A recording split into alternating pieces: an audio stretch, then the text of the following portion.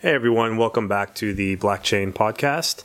And today I want to cover the news of last week a little bit briefly, and then I want to talk a little bit about strategies that you can kind of employ in this bear market and look at how a crypto asset or crypto assets in general can kind of fit into a more risky portion of, say, your broader portfolio. I think there's not been a lot of talk about how crypto fits into maybe a more traditional financial portfolio.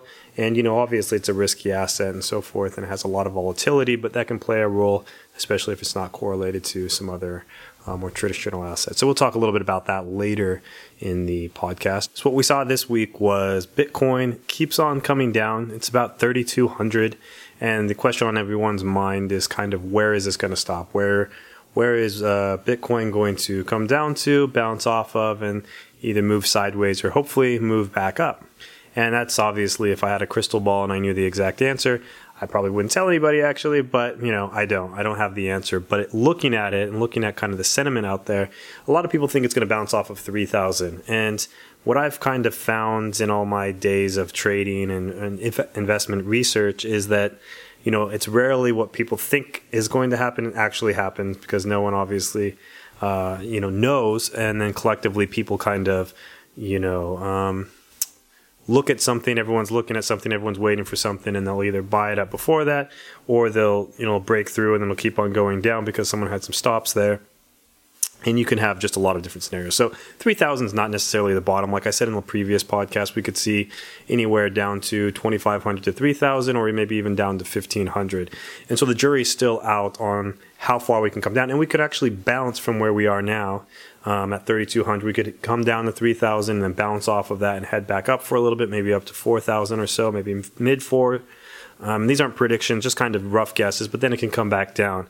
And what I'm looking for, at least myself personally, is kind of very different change in sentiment related to kind of investment perspective from the general community, the general financial community, and the general crypto community.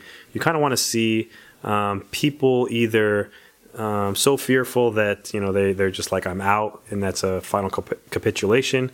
You kind of want to see all of the washout from layoffs from these ICOs and big companies. You want to see those layoffs happen. You want to see this purge happen, and you want to see it pretty aggressively. Right now, it's not. Some could say it's aggressive, but it hasn't been super aggressive yet. And I'm actually looking at the big names like Coinbase and Bitmain to kind of capitulate a little bit in their with their staff, if you will, by announcing some layoffs. And there's been some items in the news around that, such as Status. They've laid off about 25% of their workforce, or are going to, and they're kind of on the Ethereum sort of blockchain related project, I should say. Consensus, a big player in this industry, is looking to lay off about 13% is projected of their workforce. And then last time I talked about Steemit laying off about 70% of their staff. And so that's just going to keep coming. Each week we're going to see a little bit more of that. A lot of ICOs have also been burning a lot of their ether, not burning, but selling a lot of it as the prices come down. I think at the time of this recording, ether is about $85. And so as that continues to come down, there's a lot of stress on the balance sheet, and then the burn rate for a lot of these ICOs. And we're seeing stories pop up to that effect where, they're having to cut, they're having to sell. And that selling puts downward pressure, but then also that cutting undercuts the momentum of building on top of different blockchain projects, which presumably adds value to those projects. So we're seeing all of those things happen. But what we haven't seen, even with those smaller folks laying people off, we haven't actually seen a big move by, say, Bitmain or Coinbase. Talking about Coinbase, they have been trying to add a bunch of new coins, altcoins. So before they had said, we're not going to add any altcoins, we're just going to stick to a handful. Maybe they didn't say in those exact words, but they're very adamant against adding tons and tons of coins. Now they've kind of flipped and they're looking to add a bunch of coins. They want to add tons of coins. And I think that's tied to low trading volume. And that low trading volume means less revenue for them, less people coming in buying, less transaction fees. And so I think this is their way of trying to add more volume and add more income But, when all these assets are dropping so much, typically you take, a percentage of the coin being traded back and forth, and then you'd have to liquidate that and turn that into cash and so forth. So as these are all coming down, that still becomes, your margins become slimmer because the percentages that you're, getting is less. And now, of course, you could change the percentage and you can increase the fee per trade in that denominated currency. But overall, volume's been way down compared to, say, last year at this time. And so I think Coinbase is trying to compete with the likes of Binance and others. And I think all of them are hurting. So I guess to kind of summarize, when we see Binance, when we see Bitmain, when we see Coinbase, kind of announcing some layoffs, then we know that either we're about to turn the corner, or we know that, we have further to go down. And I know that's not very helpful in predicting the future, but I should say that it's an event worth watching and looking at very diligently and very closely when that occurs to see where we are in the cycle.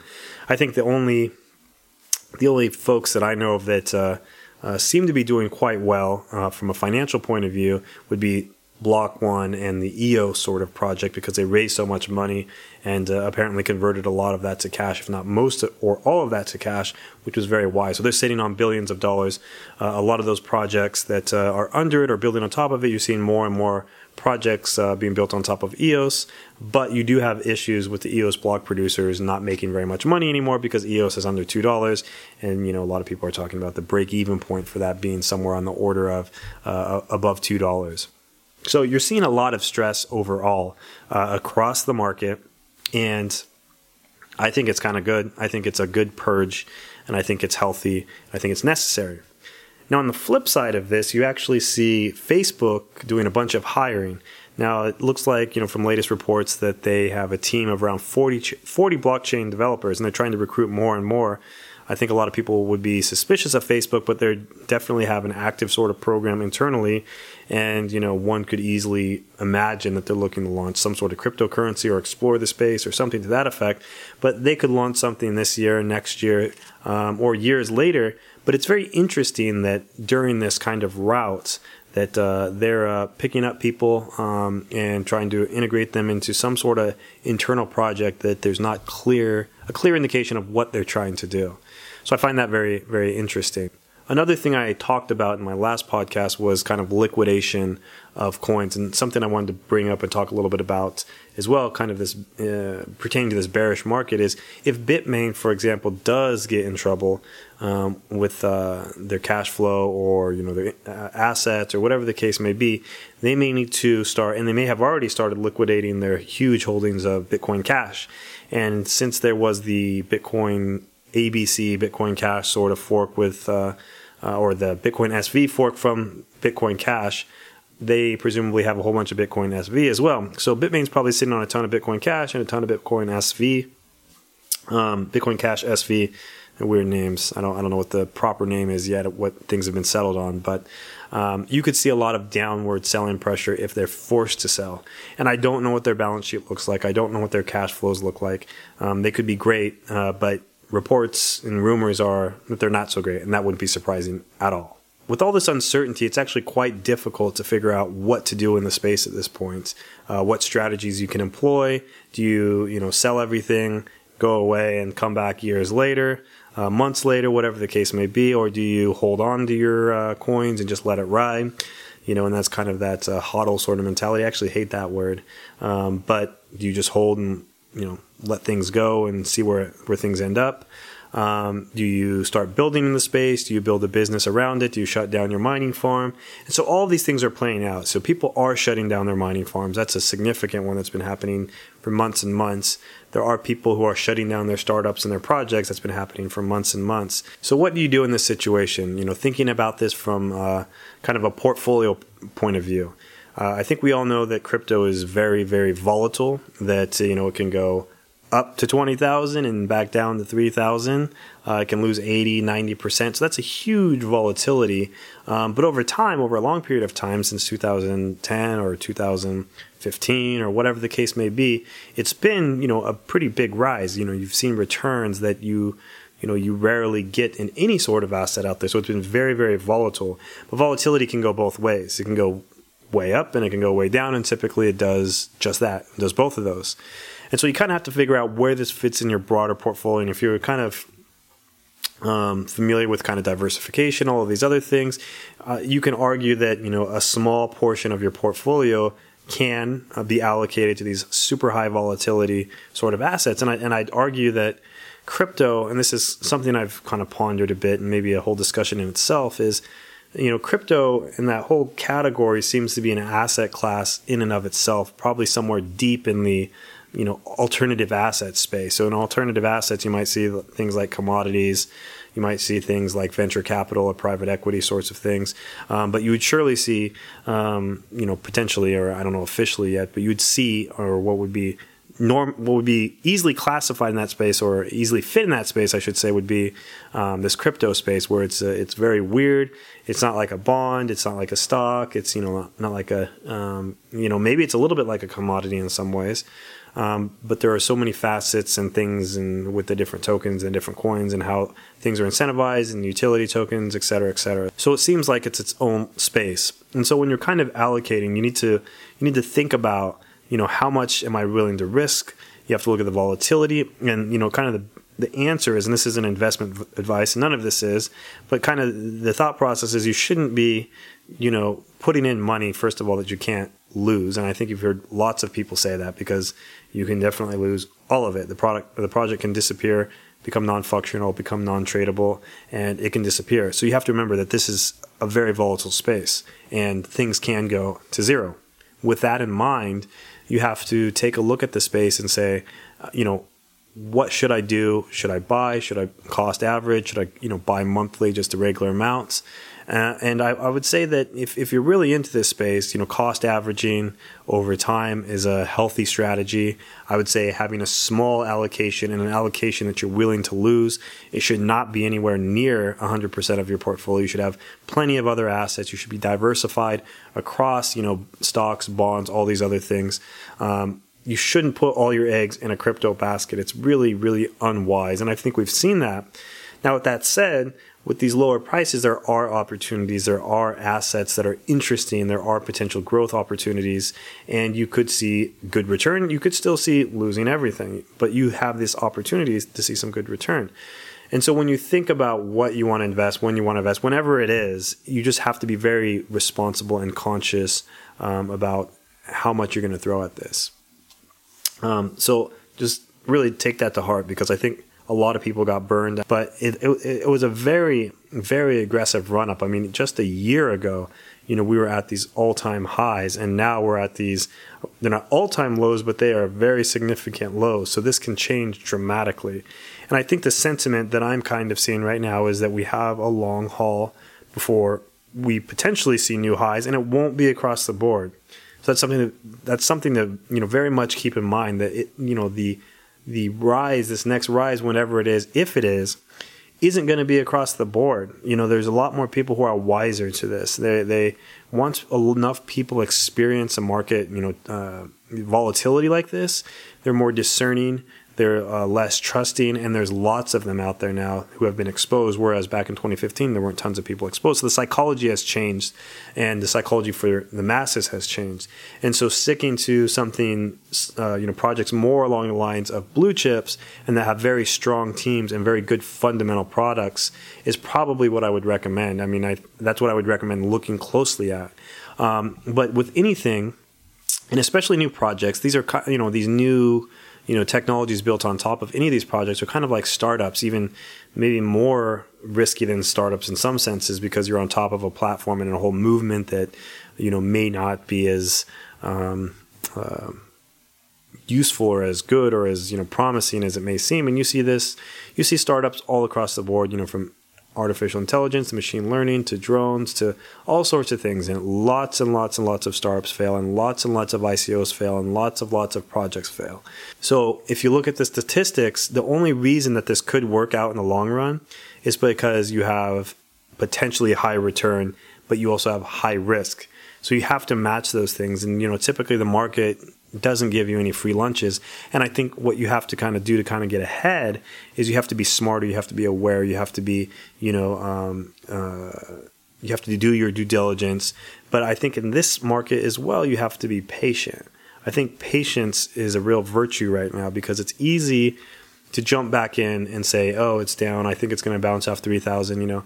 It can easily go to 1,500. So if you get in at 3,000, you can lose another 50%, 50% down to 1,500. Whereas if it bounces off of 3,000, heads to 3,700, and you missed out on the bottom, it's only a $700 spread, which isn't a terrible amount, but it's more likely to go from 3,000 to 1,500, in my humble opinion, than to go from 3,000 straight back up to 6,000. So keep that in mind too, just kind of the asymmetry there. And then think about, if it does head down to 1,500 or so, and it has been up to 20,000, again, not saying that, Bitcoin's going to do that again. There's a pretty interesting risk reward scenario in that case. Now, will we see that? Don't know. Maybe a lot of other people are thinking that and they pick it up before that, and maybe it hits 2,500, bounces off hard. But I just don't feel, and at this point, this week at least, that a lot of money's coming in, a lot of buying power is coming in. People are very burned and very skeptical, and there's still this unwind that's occurring. Now, with that said, again, there's probably projects out there that are very, healthy, that are very potentially fruitful. You have some things going on with virtual reality and augmented reality and things of that nature. You have some things going on with dApps on the EOS blockchain. There's plenty of money over in that community, at least with Block One, assuming they divvy that out. So there are opportunities, and I think now's the time to kind of look closely and also try to come up with some way of figuring out what the valuation of these assets is. And that's something that's been very fleeting. It's been very difficult to do for anybody, because there's not really tools to do that. Some people focus on the network effect, what the I can't remember the name of the model, but more or less it's tied to, how big the network is, how many active wallets there are. I'm not sure that's an accurate sort of modeling. I'd put, the fair market value of Bitcoin somewhere on the order of 10,000 plus, but I don't know if that's the right way of modeling it. And it could also be that, Bitcoin's way undervalued right now. I think the name is, Tom Lee. I think that's his name if I'm getting that wrong. He's the Fundstrat guy, and I think he's a bit of a cheerleader. I think a lot of folks in this space are actually cheerleaders, a little bit too much so. I think it's become a little bit of a cult, the cult of crypto, if you will.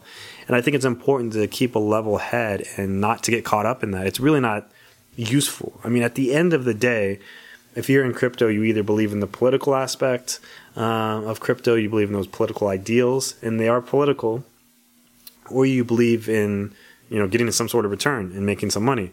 And I think there are people in both those camps, but I think everyone's kind of in the camp of, I'd like to get some sort of return on this if at all possible. That'd be really nice.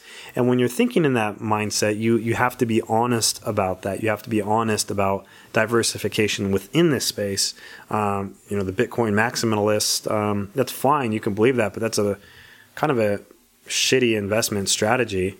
If you're trying to diversify and get rid of that diversification sort of risk, it doesn't make sense to just put all your eggs in one basket, if you will. And of course, it makes no sense at all to put all your eggs in one basket and say crypto overall, say all your portfolios in crypto. That's very unwise. So you have to be smart. And the people who are going to, I think, benefit from this going forward are the ones who are going to be smart. There will be people that get lucky. There's always people that get lucky, but I'd rather be smart than lucky. So with that said, I'll kind of close out this video. It was a little bit rambling. In the next set of videos, I'll probably add some more market-related stuff. I think there's some interesting things going on with the Feds increasing the rate. The stock market's kind of at this critical point. Where is it going to go from here? Is it going to come down? One could argue that if it breaks some resistance points, resistance lines, that it could come tumbling down. If the Fed increases the interest rates on, I think it's the 19th of this month, that'll be interesting. You look at real estate, that's interesting. You look at yield curve flattening. So there's actually a lot of interesting things going on there as well. So I might touch on those in a future video. But with that, we have the website. Check it out, blockchain.co. Follow on Twitter, blockchain.co is the handle. And then find the YouTube channel, just kind of recording these podcasts for now. We'll add some more content on the YouTube channel over time, but it's the Blockchain YouTube channel. And then, of course, there's SoundCloud and iTunes as well, so that you can pick up this podcast just by subscribing. So do that, and if it's interesting, share it.